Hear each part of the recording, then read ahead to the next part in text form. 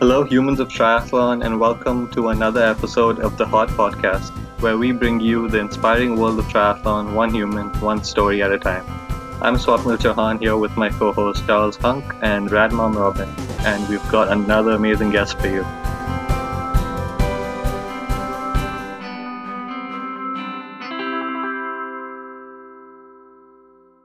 Welcome back to Humans of Triathlon. As humans, sometimes, guys, we obsess with getting everything right, and therefore we make plans and lots of plans, and it's normal, no? Because we want to have a direction, some sort of purpose. But change is a thing you can count on, like my good friend Miley Cyrus has said before. Plans crumble, and it's precisely moments of change where we're put to the test and where that awesomeness can come out of us. Our guest today was going through these rough life changes, and she was lucky enough to meet triathlon. From that day on, she went from zero to hero, and I mean like literally, in virtually no time. With only 2 months of training under her belt, she won her first ever triathlon race. I will repeat this, she won, as in W-O-N. And from that moment on, is all history, no? She has had the honor to do the Boston Marathon. She qualified, competed, and did awesomely well at the Ironman 70.3 World Championship in Chattanooga, Tennessee last year. And yes, indeed, she has tasted the honey of the one and the only the Ironman World Championship in Kailua Kona. With over 40,000 followers on Instagram, she is a daily source of inspiration to thousands. Again, literally. And with one of the coolest pain caves I have ever seen in my life, she has inspired me as well. So, Humans of Triathlon listeners, I have the pleasure to introduce you today, the awesome Ginny Cataldi. Hi, Jenny. Hi, Ginny. Hi, it's so nice to join you. Hi. Welcome. Glad you can make it. Thank you. Thank you for inviting me to be part of this. All right. So, yeah, we're glad to have you on. And, while I was doing my prep for this interview, I was just going through your posts, your articles, and such. And honestly, I was pretty surprised with your story for a number of reasons. I mean, I followed you on Insta for a few months now, and I see your posts regularly, you with a big smile on your face. But I had no idea of your background. So when I was reading up, I found it pretty fascinating. The reasons for which we'll get into in a little bit. But before that, how about we just start off with a little bit about your childhood? Talk to us a little bit about that, what it was like, where and how you were raised, what you were interested in and such. Okay. I was born in Pennsylvania, and I had a sister and a brother. I was the oldest of three. My parents are still married to this day. And I was really interested in art and horses, and I played softball ever since it was like that father-daughter pitch softball league, and I excelled in field hockey and actually went over to Europe before my senior year in high school. I made a United States field hockey team and went over there and played, and it was such an awesome experience. I stayed in Pennsylvania through college and ended up living here after graduation. So I think I wanted to stay close to my family. I was always very close with my family, and there was sort of a draw to that. And you were a swimmer in college as well, right? I was. Well, so I was going to play field hockey, and I had some knee issues, and they suggested that I have surgery, and I am not somebody who can sit the bench. I'm like an all in or nothing kind of person. And so because of that, I called the swim coach and I said, hey, these are my times. Can you use me? Do you take walk-ins? And he said, welcome. So I started swimming on the college team. Yes. Wow. What was your stroke in your events? I swam the 200 and the 500 freestyle. Ooh, those are toughies. Yeah, that 200, right? Yeah, exactly. The worst swim to pace. Kind of like the 800 running, I guess. Yes. You either die or you didn't pace it right. Exactly. I think my coach did have me swim 1,000 in one swim meet, and it was like initiative thing. I mean, everybody had to go and swim the 1,000 at one point during their college swimming career. And he's running and jumping up and down on the side of the pool, and he's waving a towel and he's screaming. I'm like, man, I must be doing great. And all of a sudden, I made the turn at like the 600, and I was like, oof. I really felt like I ran smack into the wall, and it was a horrific ending. I hit the wall, and everyone's laughing at me, and I'm like barely able to pull myself up on the deck. And he's like, Jin, we were telling you to slow down because you actually swam the 500 of that 1,000 faster than you ever swam a 500 before. And I was like, oh, great. Oh my God.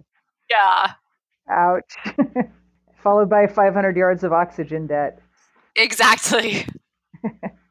So I think once you left, like during the end of college, you started hating swimming. Is that right?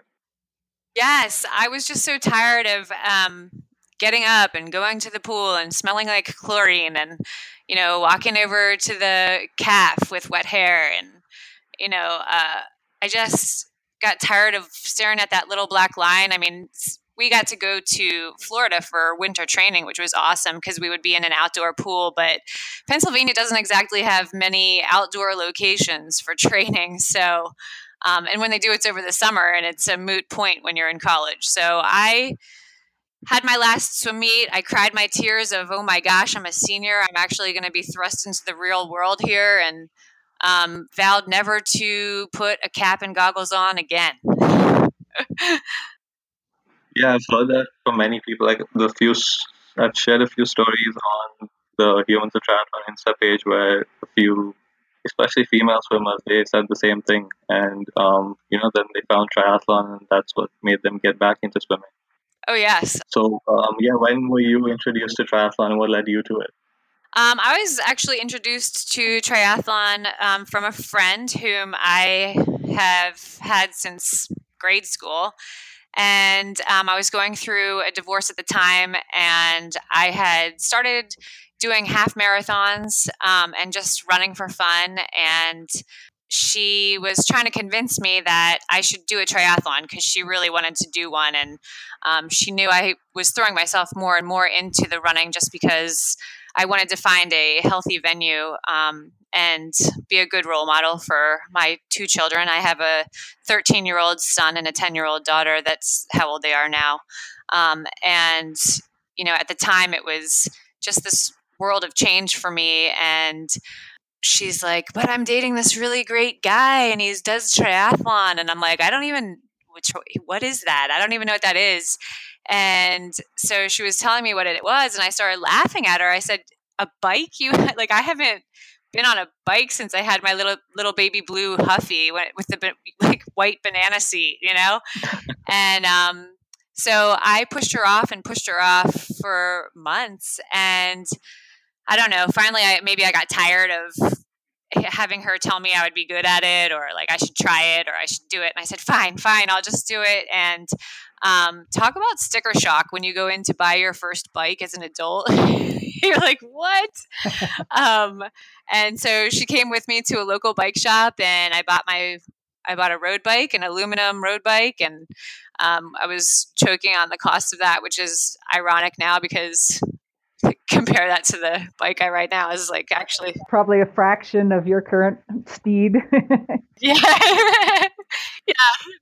It's kind of amusing. So, but yeah, so she got me into it, and I started swimming with her and her at the time boyfriend, now husband, and I guess we trained together for a couple months, and by the end of that summer, she was telling me that I should probably start riding my bike with her husband. And so we were all set, and there was our first try, and went to it, and man, it was amazing.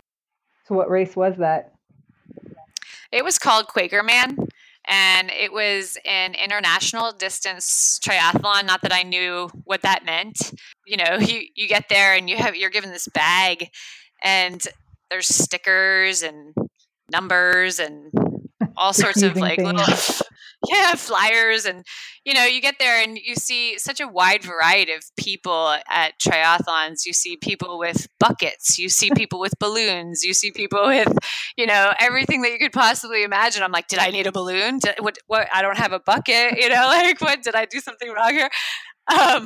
And so it was all those, normal nerves, I guess, that you would have before you do something for the first time and not really knowing how it's going to work. And they're like, oh, well, yeah, you just go and you swim around those and you come up and you transition. You're like, transition. Okay. All right. I got this, and you just pray you can kind of put it all together. Had a great result there, didn't you? I did.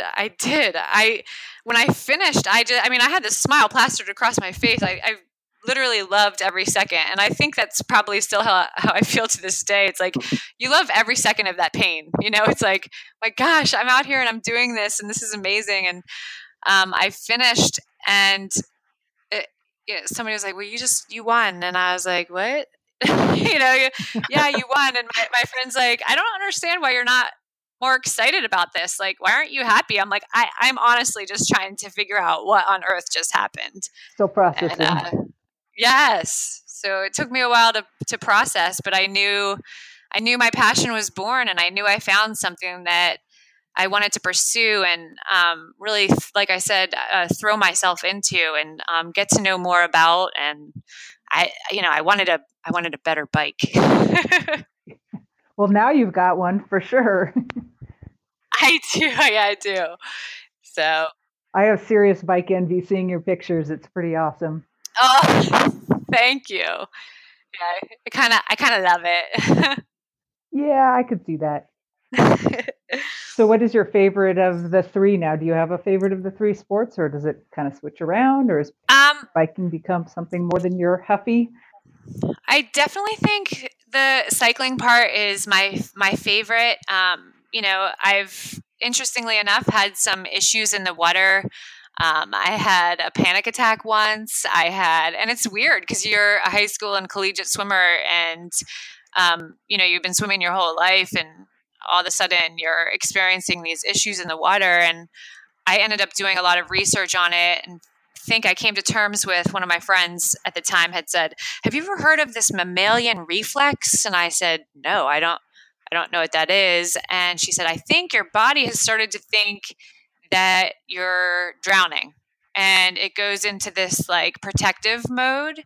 And so I've learned techniques, and I feel silly saying this or even doing it, but you start to blow bubbles. Like, you would teach like a 2-year-old or a 3-year-old when they're first getting into the water, just to submerge their face and become acclimated with the space and that kind of stuff. So I think a lot of times while I'm on the swim, I'm just thinking, just get to the bike.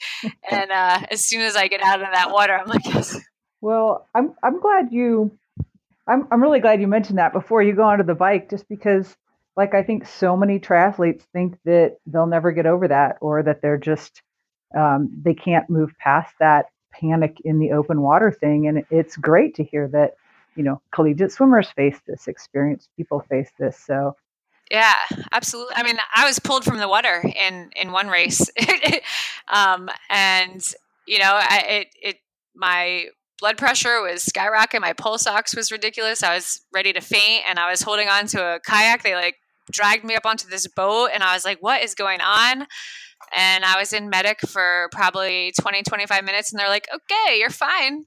And I was like, all right, great. I went out and I cheered for my friends who were racing, and one of them came out of the water, and I'm standing there and I'm like, yeah, go. And he's like trying to figure out what on earth. He's like, I was trying to process why you were there.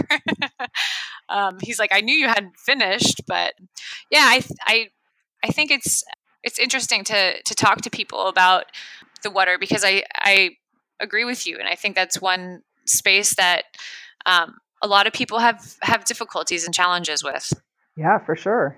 So I didn't mean to interrupt you talking about your bike passion, but I do think that that's great for listeners to hear that is a challenge that lots of people face and they can overcome.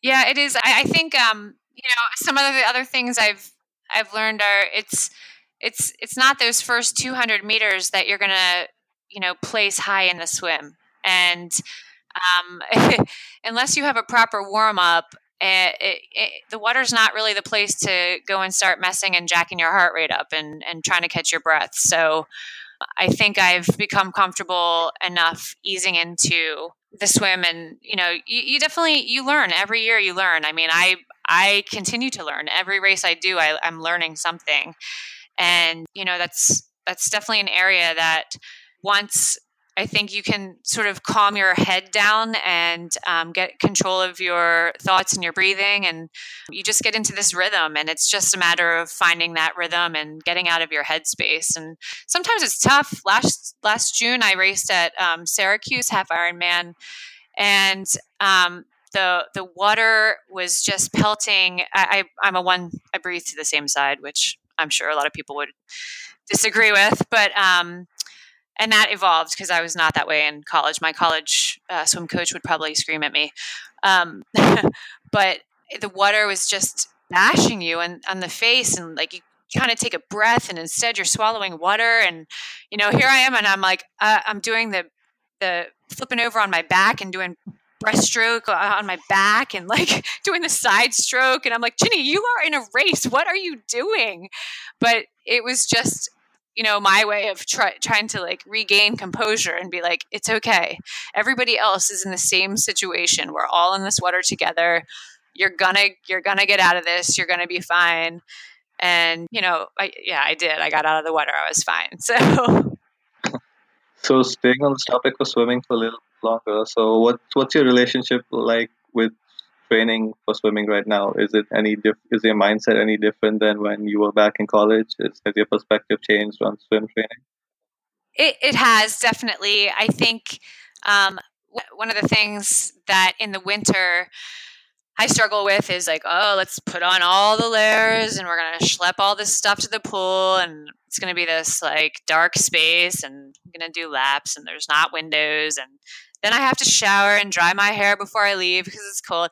It's like the whole process of getting there. And then once I'm there, I'm fine.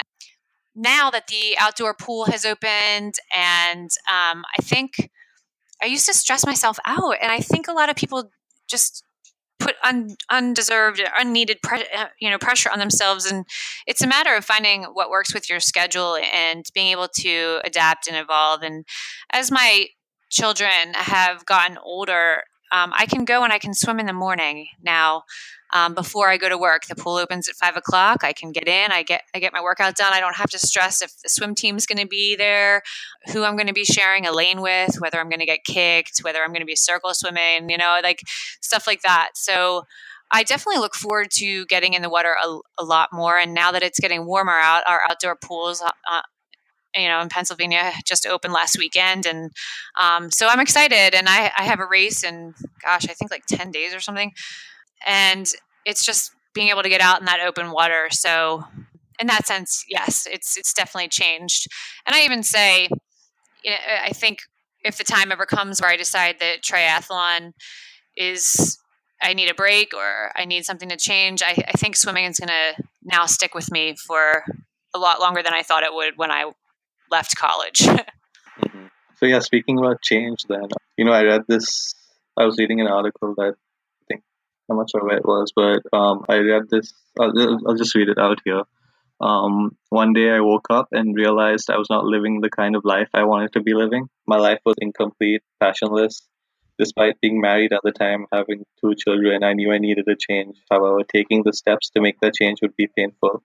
I no longer wanted to play with society and go along for the ride. I needed more. And I just did not know what it was. It was scary and made me sad.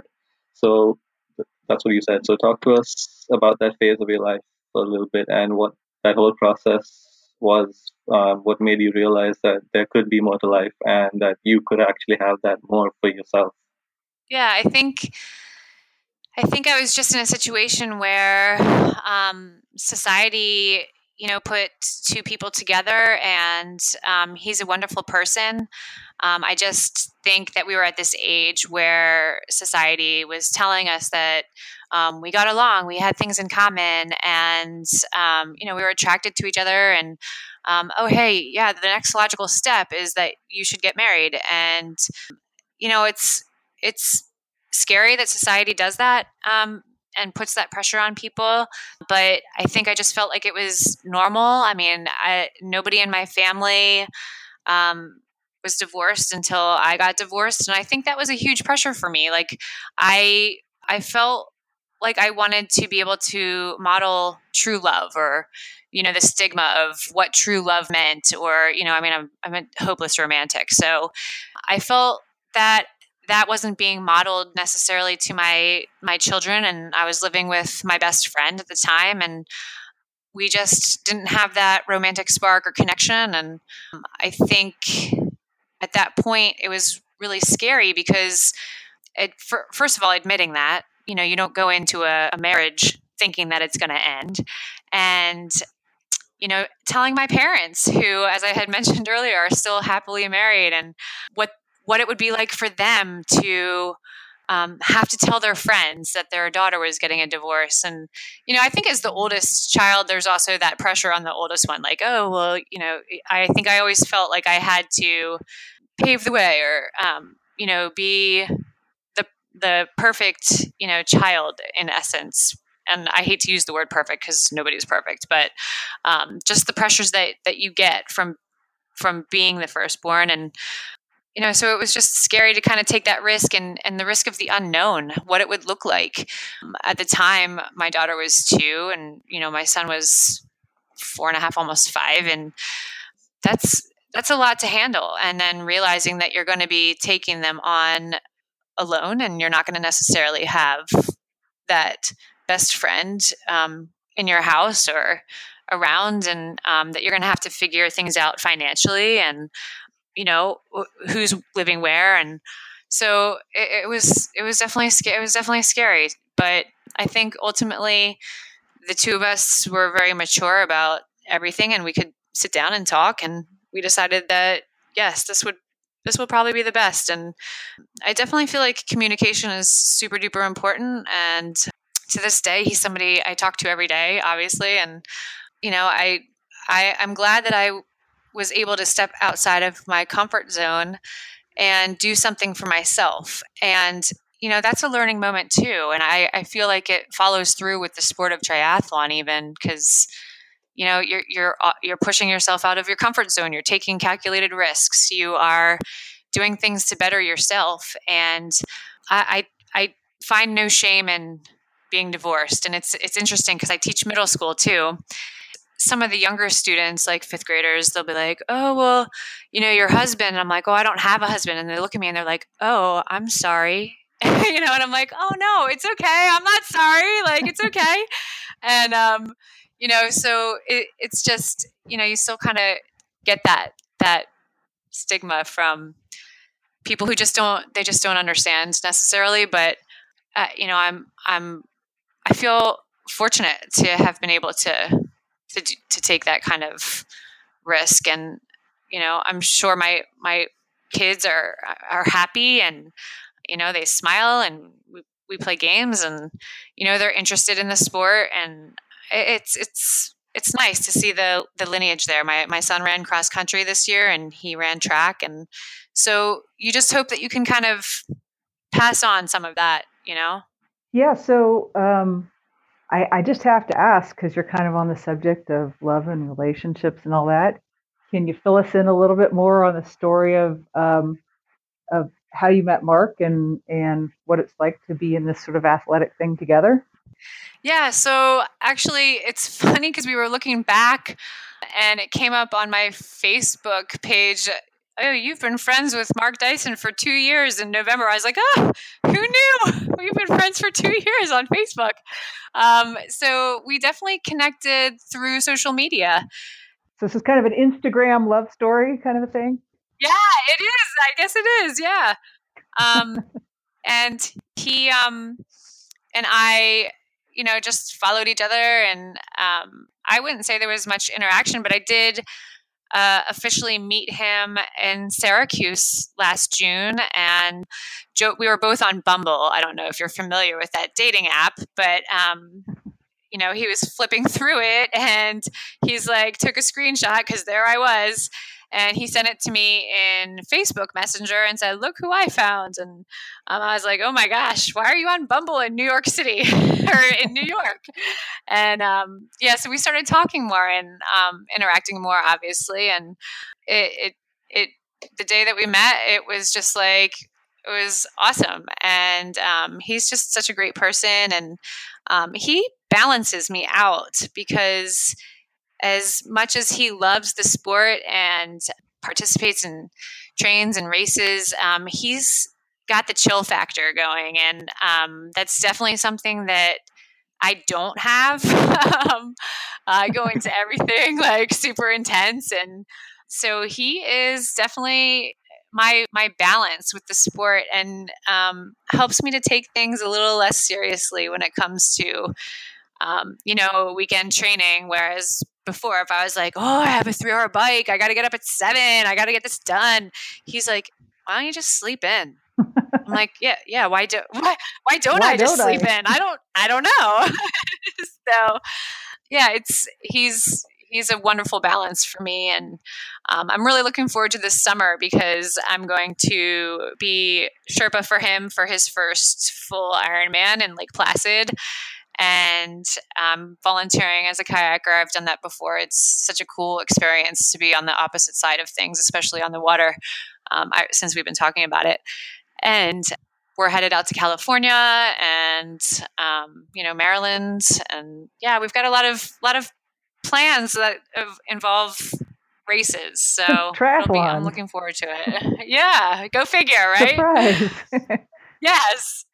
Well, that's great. I really just got a grin out of your posting your kind of whole story, complete with ironic hashtags of how you guys met. Oh, thank you. Yeah, I'm not like, I think somebody needs to just smack me in the face if they're going to be like, "Do you want to go out with me?" And instead of, I was like, "Oh wait, he just posted the entire lyrics to an Alicia Keys song underneath my post after Chattanooga." I'm like, that wasn't a clue. Yeah, I was like, "Hey, maybe I should say something," like privately. So we do joke around about it a lot. Yes. So he's going to have the benefit of a very experienced Iron Sherpa, because you've done 4, or you're on your 5th? Let's see. This year? This will be my, I did Lake Placid twice. I've done Kona twice. I did Louisville. So this will be my 6th. I'm doing Ironman Maryland in October. So, or is it the end of September? I guess it's the end of September. They moved it to September. Sometime fallish. I know, in the fall. Yeah, it was one of those, I got back from Hawaii and I was like, I'm never doing an Ironman again. Of course, everybody said that. It's like childbirth, right? Yes. I'm never doing that again. No. In fact, I said that after my first one at Lake Placid, and my, at the time, then coach looked at me and he goes, "Well, actually, you're doing one in October." And I was like, oh right. So yeah, it was 2 weeks after, and I guess that that you forget the pain. I suppose. I guess I was in that like dumb forget the pain, the pain, and forget all the training and everything that goes into it, because then you're like high from the race. And I was like, I should do another one. You're absolutely right, coach. I should. So yeah, I'll be thinking about that one when I'm on my bike for like 5 hours. Why did I do this? I know. Ah. I mean, yeah, you've crushed so many races. Like your first Ironman, you were first in UAG, you were 4th amateur, I think, and you've done Kona twice, you've done Boston. I read somewhere that you said you train to win but race for passion. Yes. And I absolutely love that statement. So how about you just elaborate that on a little bit more? So how do you balance those two aspects of training hard and being competitive, but at the same time not taking away the enjoyment from it? Yeah, so I think I definitely want, when I go into a race, my goal is to podium, or my goal is to place. And ultimately you can't control what happens out there, and you never know from day to day who's going to show up, or what might happen when you're out there. So I think being able to go into it even with goals like that with the understanding that, something might not go your way, and today is going to be one of those days where you just give it your all, and you give it your best, and you come out and you see what happens. And the ultimate experience I had with that was when I was running Boston Marathon, and I had spine issues and nerve issues, and which they turned to my calves and my feet, and I was having really, really bad plantar fascia issues. So I had plantar fasciitis in both my feet, and learned that it was stemming from 2 pinched nerves and a herniated disc in my back, and through all the doctor's appointments, and we figured out the root. So I had physical therapy and all this stuff going on, and in the meantime I was managing the end results of what had manifested in my feet. And I was running Boston Marathon, and at mile 9 I felt this pop, and it was almost a little bit of relief, but then it was like, ouch, that's probably not good. But I was in Boston, and there are just so many people. It's like the most amazing experience ever. And let me tell you, running a marathon alone, oh my gosh, oof. And so I decided I was going to finish it, and, just chalked that day up to the experience and just giving it what I could give it. Was it the smartest decision I made? Probably not. I ended up with a 90% acute grade tear of the central band of my plantar fascia. So that set me back for weeks.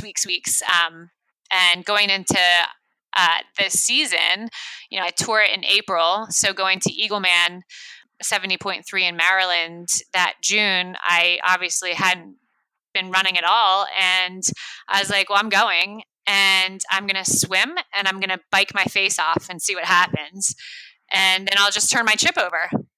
So for me, it became a new type of challenge, and I wanted to see how fast I could bike. And my coach was like, yeah, just leave it all out there. You have nothing to lose. You're not going to finish the race anyways. And so I just went out there, and I like threw down as hard as I could on the bike, and I had so much fun.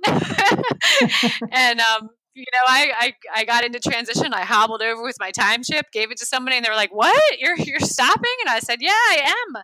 And then I went out on the course, and I was cheering, and, so it's things like that put it all into perspective. And, this year I do a local duathlon every year in Quakertown, and I won it the past 4 years I did it. This year I saw who was on the list of entrants, and I saw 2 pros, the USAT duathlon champion. And I was like, well, this is my year to give it my all, but know that there's a strong possibility that I'm not going to be placing in the top 3. And I feel like if you can go into something and be happy for other people who are successful and do well, that, it's such a better place to be than upset or angry that somebody beat you.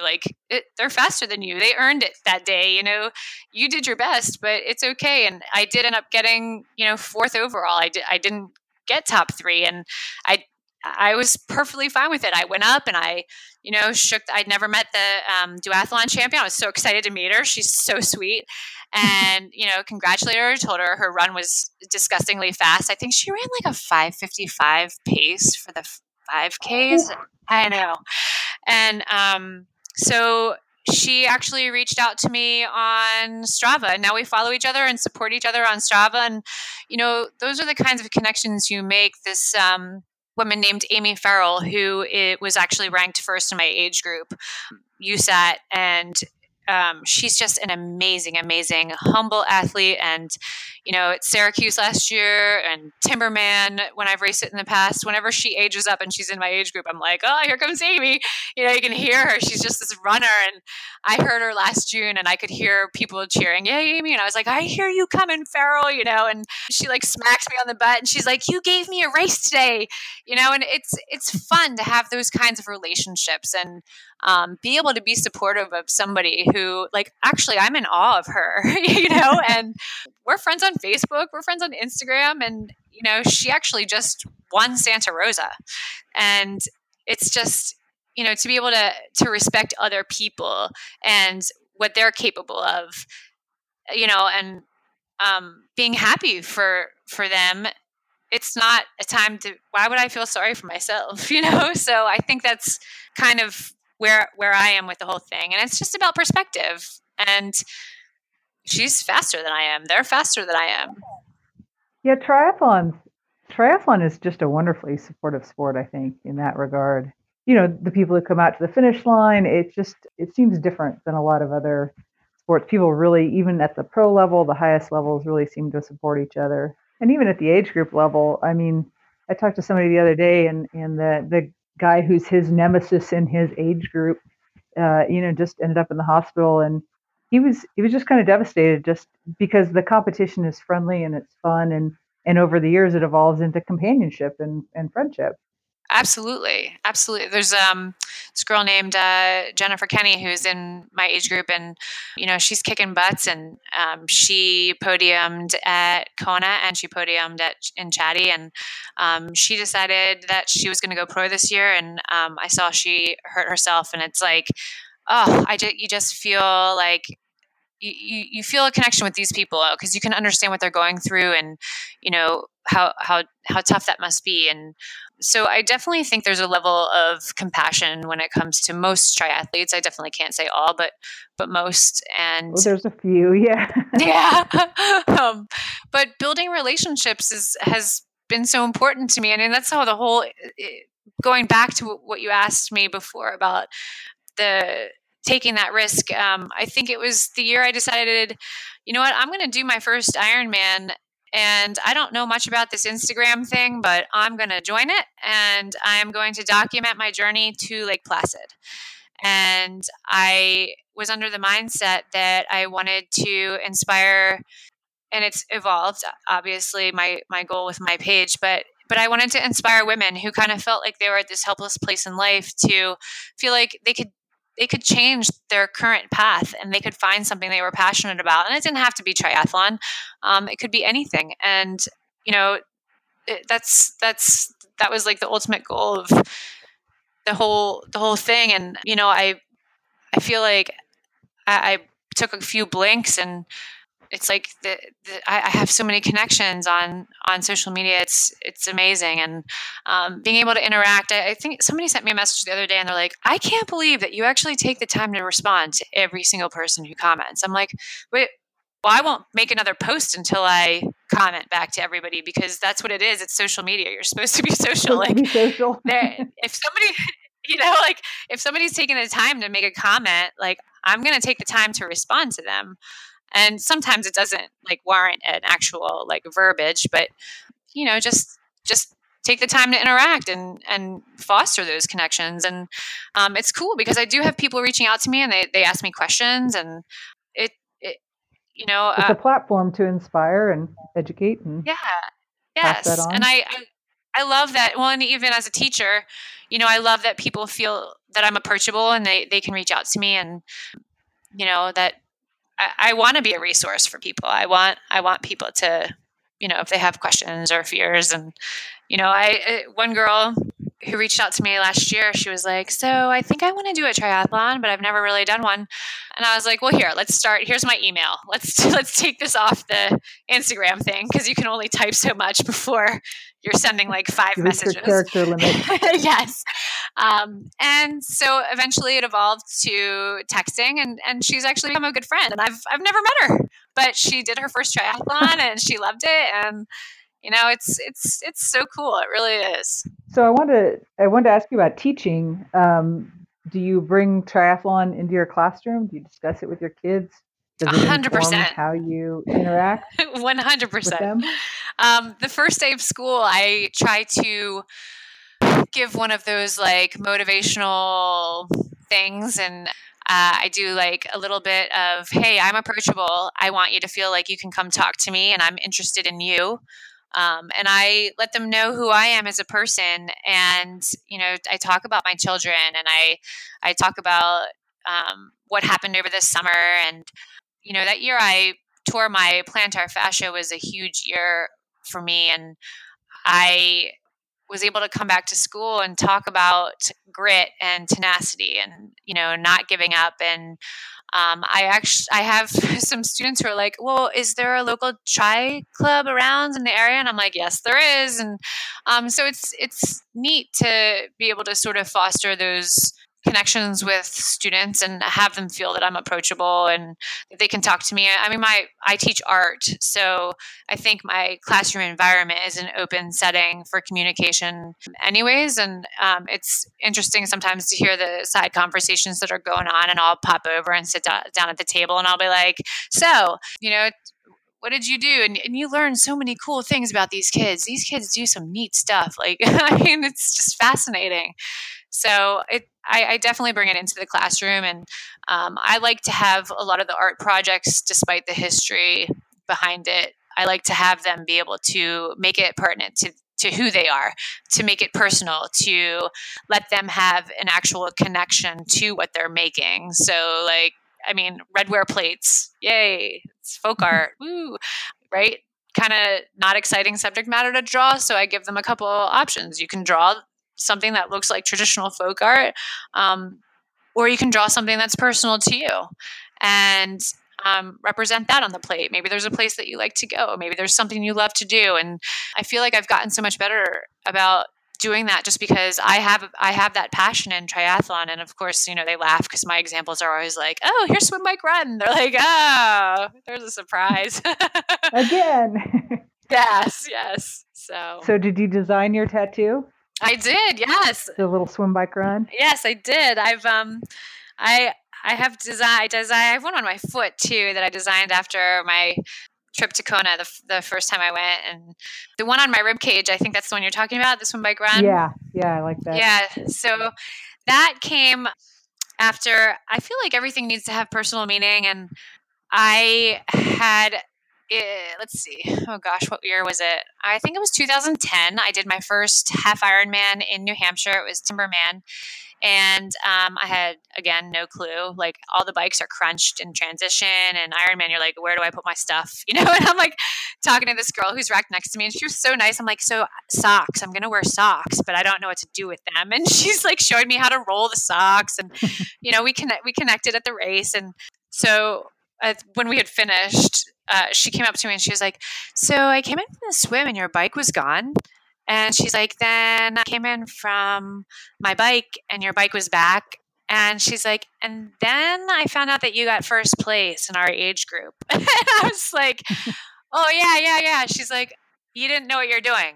And I was like, no. I was like, but, I love to race. It's not like this was my first race. And so I qualified for Half Ironman Worlds, and they were out in Las Vegas that year in 2011. And 2 weeks before I went out there, I was in a nasty bike accident.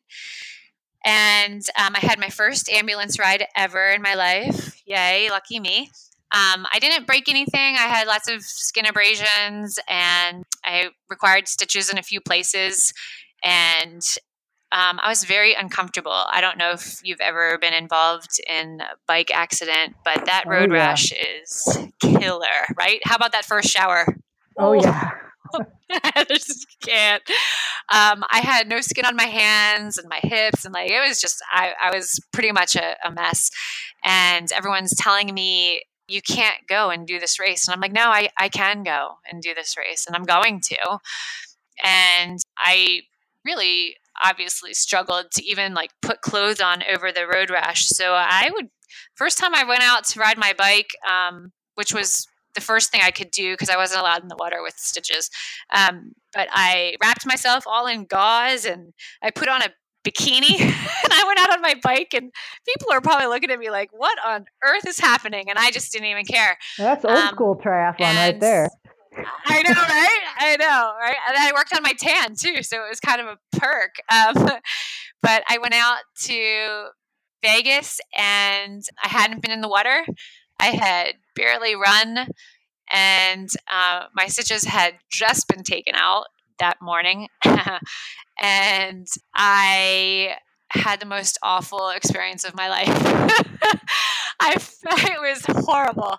I had the whole panic attack thing in the water. I had the whole just get to your bike thing. And I got to my bike and I was like, your happy place. This is your happy place. And my Di2 died with 22 miles left to go on the bike. And people are flying by me at this point. Like, you're kind of laughing at yourself because you're like, wow, this is actually happening.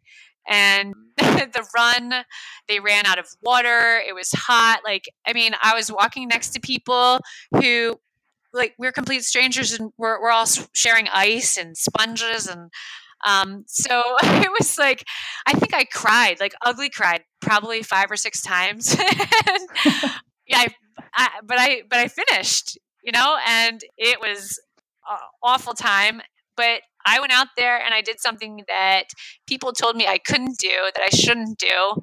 And, while I was out there, I was thinking, yeah, you probably shouldn't have done this, but I did. So when I came home, I was like, I need to commemorate this. And so I did that. I drew that and I made an appointment and got that tattoo. So it's been kind of cool because there's a company called Velocity Sports, and I connected with them on Instagram and kind of became partners for a little while there. And we were using the tattoo concept for hats and shirts, and it was neat. It was really fun. And so yeah, that tattoo, I designed that one. Yes. Yeah, getting back to your IG account, which I love, by the way. But like you've been talking, you just like everyone else, you go through tons of things, injuries and all sorts of stuff. But you always show your smiling face on Instagram. So, Yeah. what's the reason behind that? Because it can be a little misleading in a sense. And now obviously I'm not saying that it's fake or anything like that, but it's just that rather you prefer showing that side of yourself than the other side. So why is that so? Because I'm different in that sense because I use IG as a creative outlet for whatever I'm feeling, and so I show both sides, the dark and the good. So what's your perspective on that whole thing? Well, I just think life is short, and we all experience difficulties and setbacks. And I in the end, we get to do this, and I don't think that there's that full comprehension of there are people who aren't able to do this, whether it's physically or mentally, and it doesn't even necessarily have to be triathlon, but it's something that they're passionate about. And so I think, I just try to take that approach. And, I talk about my frustrations, and I definitely don't, you're right. I don't show, I think until the story feature came along on Instagram, I didn't talk much about my injuries because I didn't want to be like a downer, or I didn't want to go on social media and seem like I was seeking attention for an injury or something, because that wasn't my purpose of why I started my page. But I do talk about the mental struggles. And I think somebody at one point was like, I want to see a picture of you like sweating and like miserable. And I was like, you know what? Done. And I posted this picture, and literally, like, I think sweat was like dripping off my face, and it was just like I was in a hurt locker, you know. And I had people sending me messages, and they were like, "That's my favorite picture of you ever." I'm like, "What?" So yeah, I just think it. I am starting to use that story feature more in terms of like, hey, this is some of the real stuff that you don't see. And I was showing pictures of I fractured my foot last summer, the cuboid in my foot. And so I was like showing that journey through my story. So if anyone was like super interested, they could kind of, catch a deeper glimpse of what was really going on in my life through there. And, I don't know if any of you saw my story from this morning, but I woke up at 1:00 and I was wide awake, like wide awake in the middle of the night. And I'm sitting there thinking about all the stuff I have to do, and laundry and grocery shopping, and this bike workout that I've been struggling with because I have seasonal asthma, and the seasons were horrible this year. And I got bronchitis. I've been sick for the past 3 weeks. And so this workout, I think I and I'm using the word fail, but I just didn't accomplish what I wanted to accomplish. Like my goals, my personal goals were not met through this. Have I been able to be better with knowing that it's okay to walk away from a workout? Absolutely, 100%. But I'm sitting up there thinking about all these things. And finally I look at the clock and it's 3. I'm like, Jen, you have been laying in bed for 2 hours and you could be using your time a lot more wisely right now. So at 3:20, I went down and I busted out that workout and I finished at 4:20 and I packed my stuff up. I went to the pool and I did my swim workout. I was finished everything by 6:10, back home at work by 7:15. And I did that because I felt like if I continued to lay in bed until my alarm went off at 4:40 for my swim, I'd come home and I'd be exhausted and then I'd have to do that bike workout. So in the back of my mind, I was like, well, if you do all of this now, then when you come home later, you can sleep. And literally, I slept for like 2.5 hours this afternoon and I was out cold. I woke up and I felt like I got run over by a bus. I had like the dry cotton mouth and everything. But it all worked out. So like I did post a story about that. Like, oof, this is when you have your hour and 20 bike workout done by 4:20 a.m. You know it's going to be a bad An ugly day.